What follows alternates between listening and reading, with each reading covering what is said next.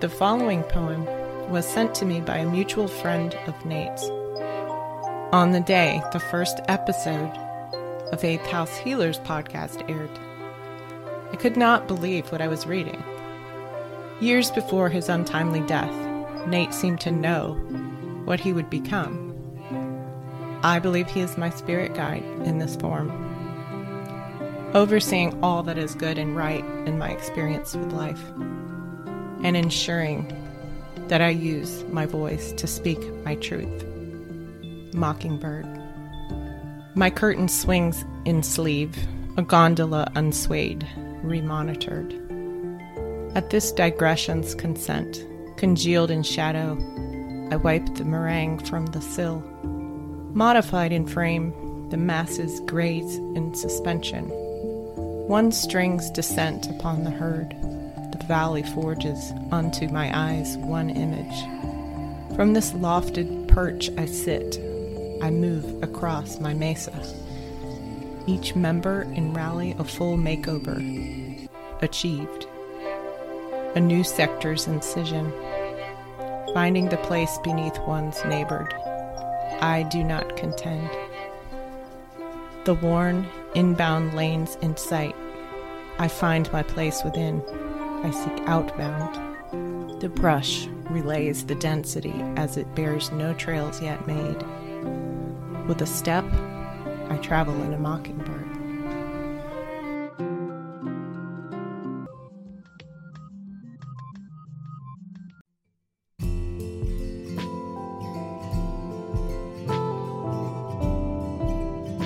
Hello friends, welcome to the 8th House of Astrology, ruler of occult, magic, mystery, and truth. Join me, Sarah, a developing psychic medium with a scientific mind, and my good friend Eliza, a tarotist and thanatologist, as we explore through the lens of the tarot, the healing hidden within the deepest and sometimes the darkest corners of the human experience.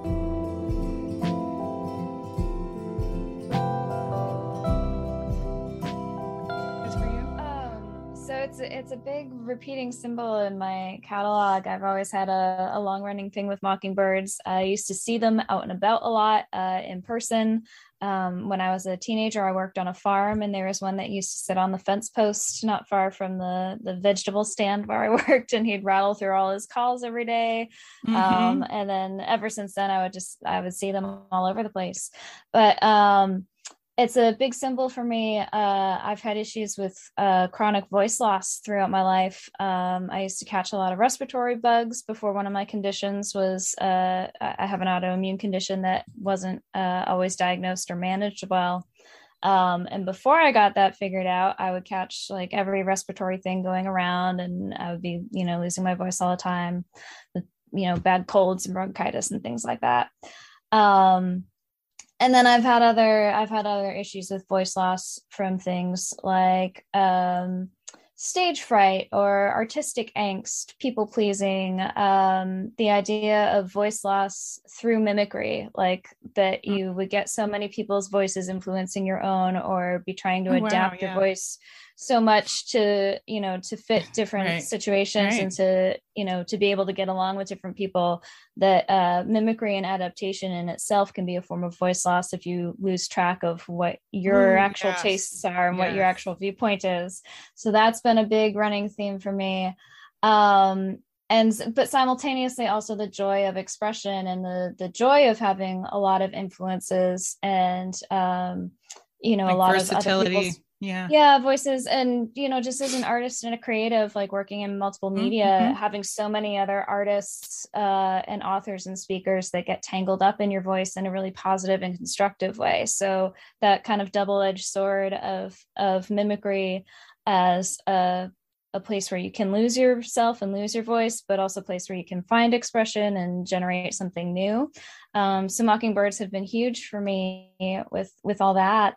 And I recently found out, like I had known all that stuff and kind of been working on it for ages. And then just in the last year, I found out I have the asteroid Echo conjunct my natal sun, like 0 degrees. It's like exactly on there. I thought that was so funny.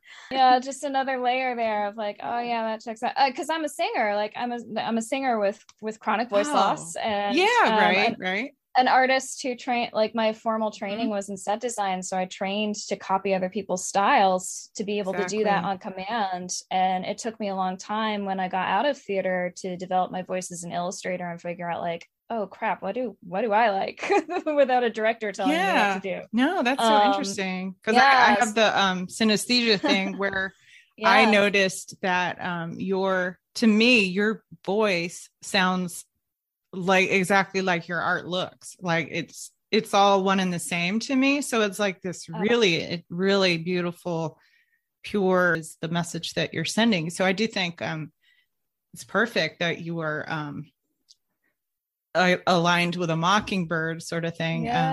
Whatever you want to define that as. That's so nice to hear. Thank you for that. Of course. I just think it's so my mom always used to say, because she actually has done a lot of murals and is really good at that. Like she says, no, I'm not an artist. I just trace stuff or I just project it. And I'm like, but you are, like that's you are still an artist. Totally. And she, in fact, also used to say, because it used to bother me with my little sister used to say, would like literally copy every single thing I ever did. And my mom would have to take me aside. She just thinks you're great. She's just trying to be like you. And I've been guilty of doing that. I used to take notes on the popular girl who seemed to like just know how to navigate life and social situations. I would take notes and try to be like that. So right. I think what is it?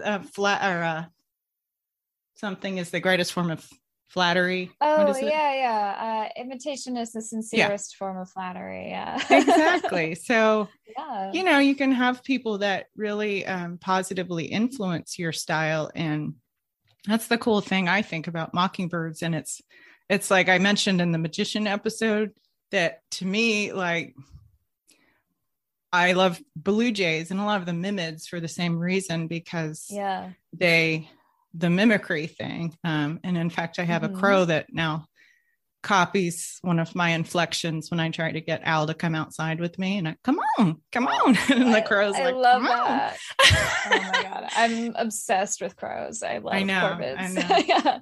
Corvids and mimids are just like, they're cool. But that magicianship, their ability to collect and tell stories through their own voice is just so cool. And my son is a mockingbird in my eyes, and I'm like, he wants a tattoo. He's and he's always had the connection with the mockingbird, and he's a vocalist too, and he has always been beautiful. Like just the most. His voice honestly reminds me of you. It has that same just ethereal purity that I really want to listen to that. It speaks of like such timeless, like somewhere from truly beyond, I'm like, gives me chills. Yeah. I love to have my media entangled, and it's just really nice to hear that the kind of overlap between the paintings and music is working. I would love to hear more about your experience of synesthesia, because I relate to that a little bit too. Like I don't see you probably things, have it too.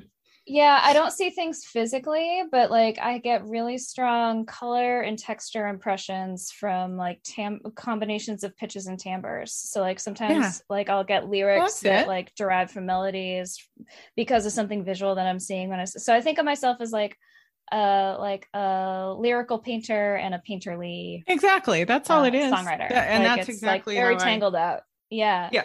So people, for instance, will say that about my photography. They're like, what? Like, cause I would not say that my visual, like my sight is not my strong sense. I would never have guessed that. Exactly. That's what people assume because I do photography. And the thing is, auditory is my main. I'm very, like it forms my spatial relationships, the intermelding of those senses. And so when I take a picture, it's almost as if I'm trying to express what I'm sensing through the only way I really know how to do it.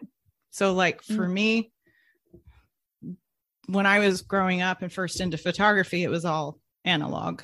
And you had to go to the dark room, and I know all that dark room stuff, and it was really magical, but it is. I caught the tail end of that when I was in art school and had just a little bit of I know, I feel so lucky for that. There's something about being in a dark room with that like red glow and even the smell rippling of the waters. I know. Like, love it. So toxic, and it's like it's awful. I feel like so bad for you.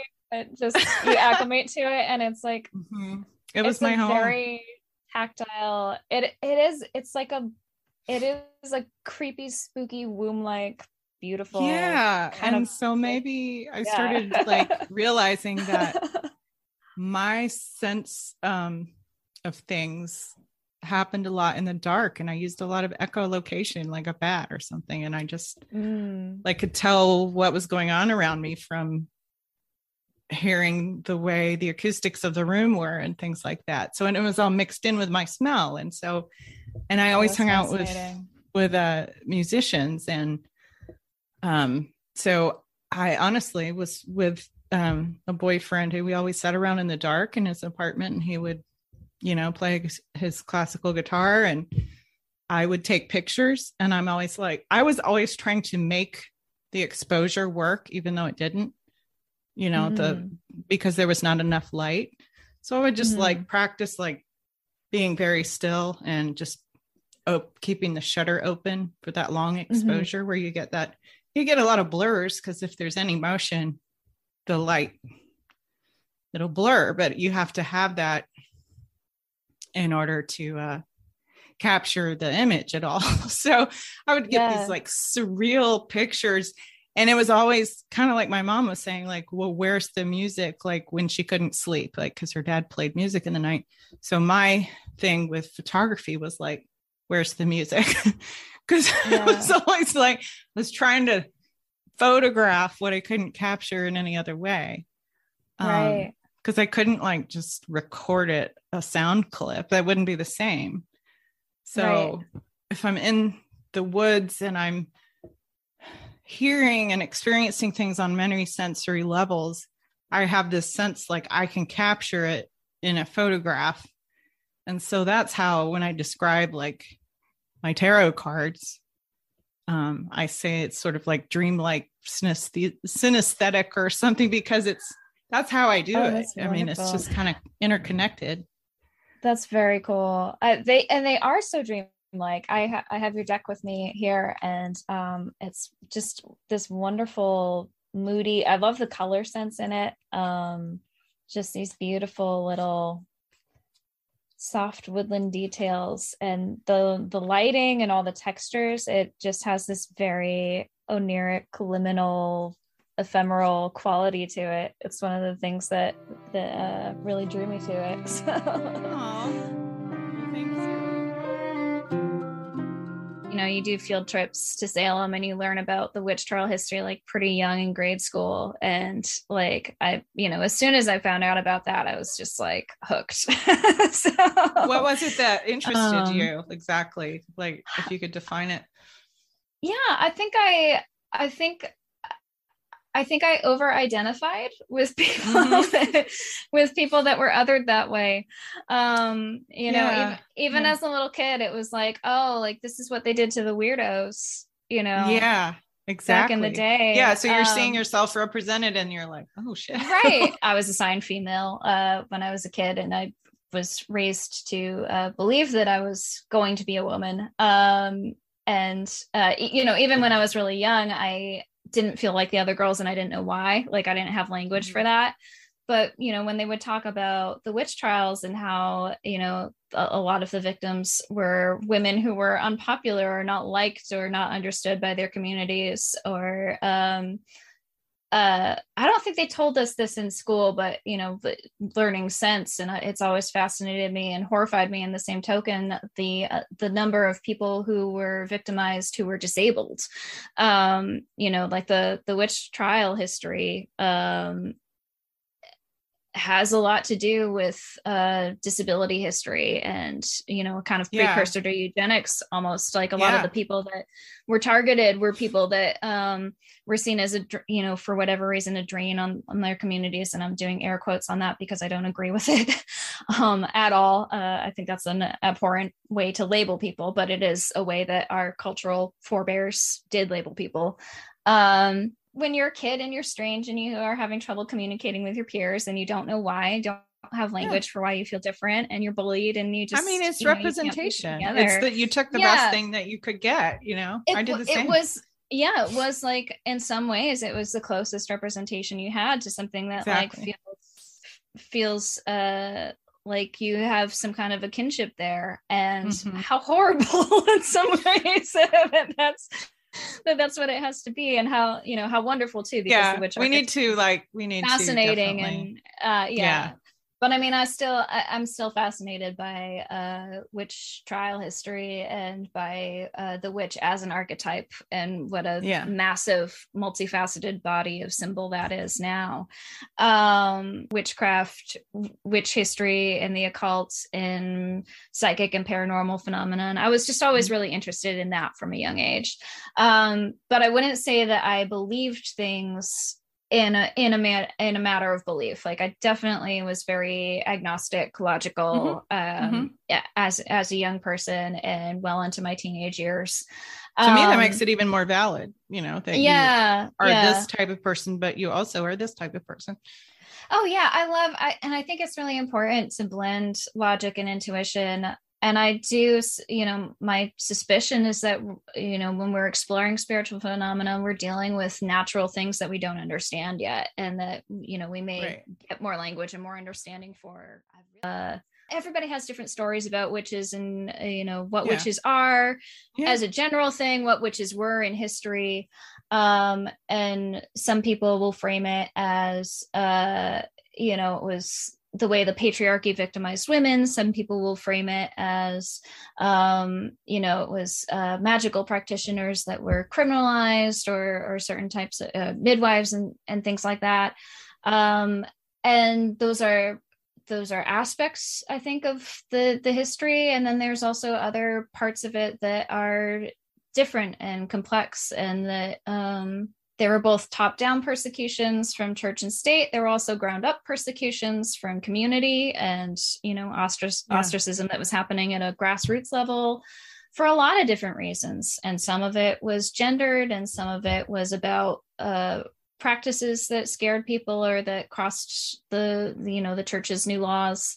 But also part of it was, what do we do with people who are sick and poor in our society that we don't want to deal with? And I think that part of the picture, I really think, does have to get looked at and acknowledged and talked about when we talk about the history of the witch trials and all those things. Yeah, no, I'm really glad you brought that up.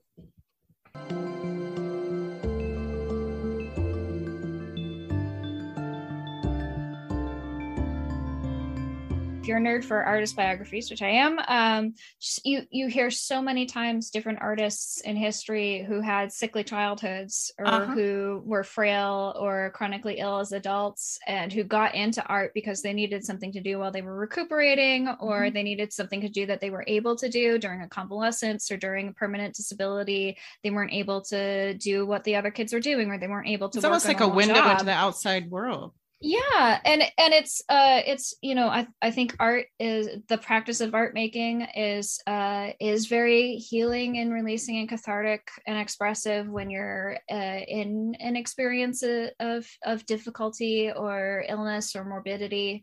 So there's that angle to it, where I do think illness for a lot of people is an entry into the arts. The overlaps and connection between people who have visionary experiences and people who have mental illnesses, like, that's an entire can of worms. And I do think sometimes it gets overblown too, because there are a lot of people who are brilliant artists who do not have mental illness, and there are a lot of people who suffer from mental illness who would not necessarily attribute positive things to it. So it's complicated. Like, I think those are things where a subset of the population is artistic, a subset of the population is intuitive, a subset of the population is ill, physically and or mentally, and those circles on the Venn diagram can have a lot of overlap, but they can have just as much divergence too. Like I want to be careful not to blanket mythologize all experience of illness or attribute artistic gifts to all experience of illness, because that's not everybody's story. But for me personally, and I know for a lot of artists in history, like, yes, illness has been linked to their art and an entry point into art. I would not be doing any of what I'm doing right now publicly if I could work a normal job, like even just that practical logistic level. You know, it has opened up something else. There's been post-traumatic growth here, as well as lingering issues. There's been all kinds of things that I'm able to do and share now because I have the time. Do I like how I got the time to do that? No, I don't. Would I have consciously chosen it? No, I wouldn't. Am I still looking for ways to get back, to claw my way back out of the 12th house? I think about that all the time. That kind of pain, that and the marginalization that comes with it, trying to navigate it in society, it absolutely changes your perception of other people. And I think a lot of times for the better. I think it does temper us and make us more compassionate and more inclined to listen to other people's experiences when we have different. It's too bad we can't give like 12th house injections or something. I know. Imagine how that would go over. People won't even take a fucking vaccine. Are they going to take a dose of the 12th?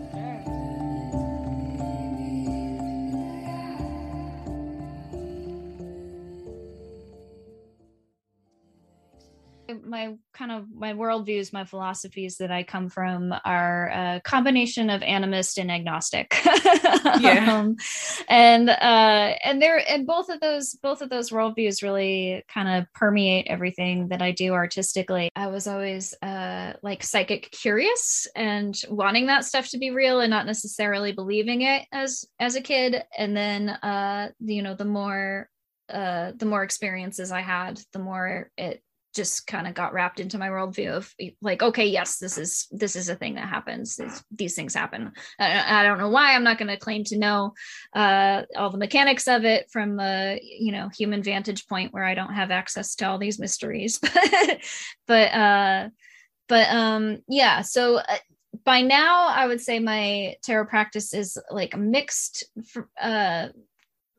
blend of intuition and that treating it as a psychological prompt. I think what appealed to me about it is that neutrality, that objectivity, where if I'm reading for someone and they think like, if I were psychic, air quotes, I would be going, okay, I see you doing this in the future. And, it would be on me sort of. And that person would like walk away and forever think, wow, that psychic said this was going to happen. Oh my gosh, it did. Or, oh no, it didn't. And I don't have that kind of control over the forces of fate and free will. And so I love, and I'm just sort of that way as a person, is I don't choose sides. And so I like to just see things from an objective, holistic point of view. Yeah. And so for me, it's just the perfect medium for that. It's like, that's just what the cards are saying, I'm just interpreting their like, so it's interesting that some people have like a flash of insight or something, and that evokes how they interpret and then how they communicate what they're seeing in there. So I would be really curious to hear how you go about interpreting readings, or like even how you start, like with what questions, or because questions are befuddling to me. I usually just design them specifically to that person's needs, Yeah, I tend to do that too. I'm very spread heavy in my practice. And so, well, it depends on what I'm doing. If I'm doing if I have a question that I'm really struggling with and something that I want to chew on, and kind of delve into. So you're talking about for yourself? For both myself and for other people. If I'm reading for somebody else, I'll almost always use a spread. And for myself, if there's something that I really feel like I need a lot of detail and depth on, I'll use a tarot spread. And I like to write a lot of my own spreads, and I tailor them to the situation. And it helps me to have that like breakdown and that kind of categorizing thing, and breaking down a question into its component pieces to clarify it, to organize it, and to see. That's really cool, because I customize it by like the situation that the person is having, myself or another person. And so I do the same thing, but I can't prescribe so I'm fascinated with how you're able to like have a sort of a pre-scripted, or how anyone has a spread. I don't understand like how you do that until you know the question or the problem. Sure. Well, I've written a lot of spreads, so I have some on deck that like a lot of times there's already one that I've already written that might be relevant. And if I don't, then we can like make one up on the spot sometimes. I should say too, I don't do a ton of reading. Like for the most part, my tarot practice, I use it for myself on a daily basis. And then I do readings for other people occasionally. I'm more focused on, reading for yourself and then sharing tools and tips like through the blog of like, this is what works for me in my practice, for other people to also be reading for themselves, if that makes sense. Yeah, that's great. I love reading for other people, but it takes a lot out of me energetically. Like I'm very introverted. And if I start to tune in, I feel like sometimes I feel like I'm running more current than I'm comfortable with. I've experienced that. Yeah. Readings can get very buzzy, and I don't like to do too many back to back. So I really try to pace how much I read for other people. Is that do you think because we're introverts, or because we're empaths, or because tarot has, or all three, tarot has these qualities that involves possible psychic drain if you're not, if you don't have that barrier? Yeah, for me, it really feels like a combination of factors. One is being an introvert socially. A second is being a spoonie and just having fatigue limits, kind of tending to run a little bit lower energy than probably most people would as a baseline. Totally understand. The third is definitely I do feel like it's not always necessarily draining in the moment. It can actually be very energizing, and it can be almost like too energizing. And then it's okay. You've put words to what I've always felt. Like I'm like so into it that it's almost like it's got to be something about like similar to cortisol, where it's like a fight or flight response. It's so stimulating, so exciting inside that when it's over, you feel so like you crash almost. Right. Exactly. It can be a little bit of a high, and it's fun. It's great for once in a while. I just don't want to do that like every day or back to back. I don't think it would be healthy.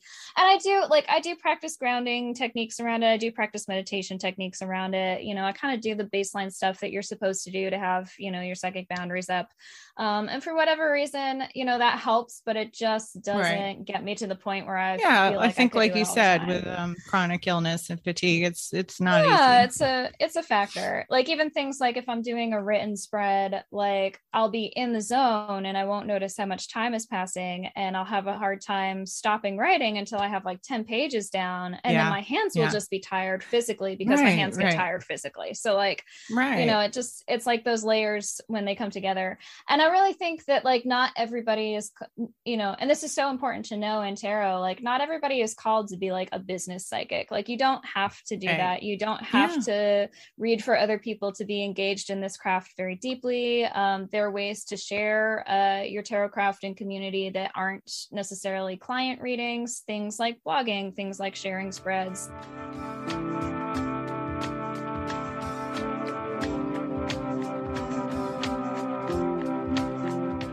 somebody that wants you to figure out what the reading should be directed towards, or doesn't know what they want to talk about, to draw an intersecting cross at the top of the reading to give you like a topic. So I'll have two cards coming together, and where their stories intersect, that gives you like enough meat and enough ideas to get a picture. That's so cool already of like, what should we focus on? What should we think about? Would you do it for me? Because if you get one of those readers who wants you to like predict their question, this is how you do it. Okay. One of the ways that you can do it. I love it. Thank you so much for playing. Sure. I'm game. All right. Pick a number between 1 and 10, and then that's the number I will stop shuffling on. Do I have to tell you? Yes. Yeah, you actually do have to tell me the number. I can't. You can't tell me what it is. Okay. No. Doesn't go that far. Okay. 9. 9. Okay. All right. And this will be, so I'll shuffle 9 times, and we'll draw a cross of cards that'll just give us a topic to talk about. Give us something to look at. Oh, I don't need to count out loud, do I? That'll be tedious on a podcast. Just talking about swords and editing, and we have a sword on the table there. So 7 of Swords, this is a fun one. It's trickster, saboteur figure. When I get the reversal, I think about internalized tricksteriness, and self-sabotage is a big keyword for 7 of Swords reversed for me. But it can be internal craftiness too. It doesn't necessarily have to be a bad thing.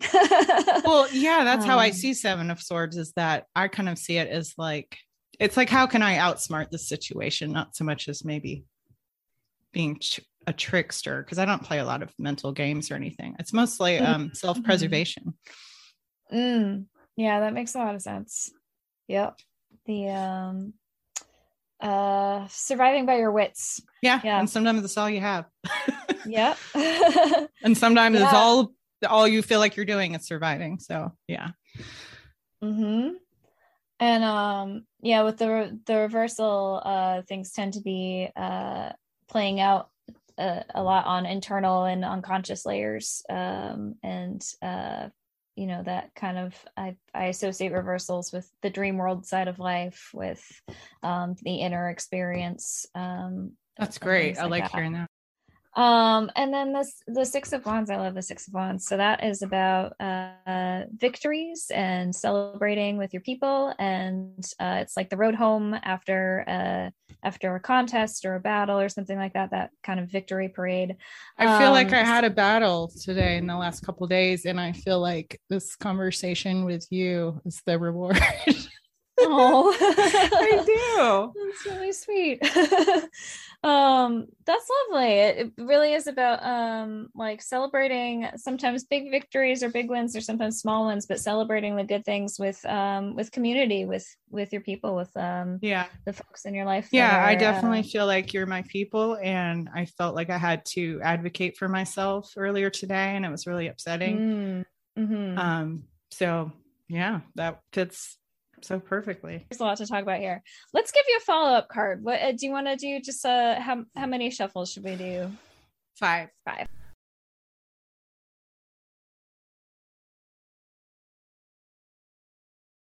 With this card, so in the upright 5 of Swords, a lot of tarot decks have imagery of some kind of intimidation or bullying, or there's a power struggle, and one side clearly has more power, and it's like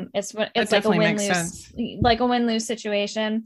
And what I'm getting here with the reversal is I'm getting a key phrase that comes from a meme that I was thinking about turning into a tarot spread. Actually, I wanted to write a tarot spread based off this idea of put some battles back. So like, pick your battles. No, that's too many battles. Put some battles back. And I love it. The 7, I was self-advocating for this battle, put some battles back. And then how do I get that filter moving to put the battles back? It's the victory card.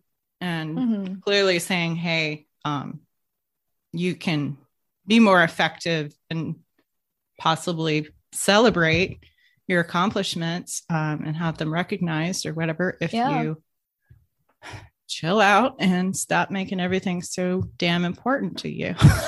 Like, it's just a thing, who cares? Yeah. That's kind of fun where we have the cards kind of being able to change roles there. Cause I would have interpreted the Five of Swords as the bridging card, as like, putting your battles back as being the way that you get to that victory state. But it can be both, that like calming down and celebrating your wins and, spending some time with people who get you, spending some time celebrating what you can do well and recentering and focusing, that can be how you get to figuring out which battles you're going to be taking on. To me, tarot has kind of become, and I approach it in a lot of ways as a sacred text, that it feels a lot like a book that a lot of people are writing together all at once. And if you consider tarot as a sacred text, it's kind of, it's different in the sense that it's still being written. It's actively being written. It's being written by everybody that uses it, by all these different decorators, all these different authors, all these different readers. It's a great way to look at it. And it explains why I felt so warmly welcomed. And I did not expect that. Like, I've never fit in anywhere in my life. I felt like an alien. And when I started exploring the tarot community and trying to learn more, I have just connected with the most. Meaning is everything to me. So I think that's part of it, but like connecting with people on a meaningful level. I truly found my people, Yeah. And because we're all contributing to the collective. That's a really good way to put it. There's so much room in the tarot community, especially today. The history of tarot really is full of a lot of very diverse creators, like going back really far like that too. Like Pamela Coleman Smith was a biracial queer woman. There's a long history of diverse or complex or marginalized people being core creators, and I think that that's just increased and exploded now. And there is really so much room for queering, so much room for neurodivergence, so much room for different faith perspectives, different philosophies.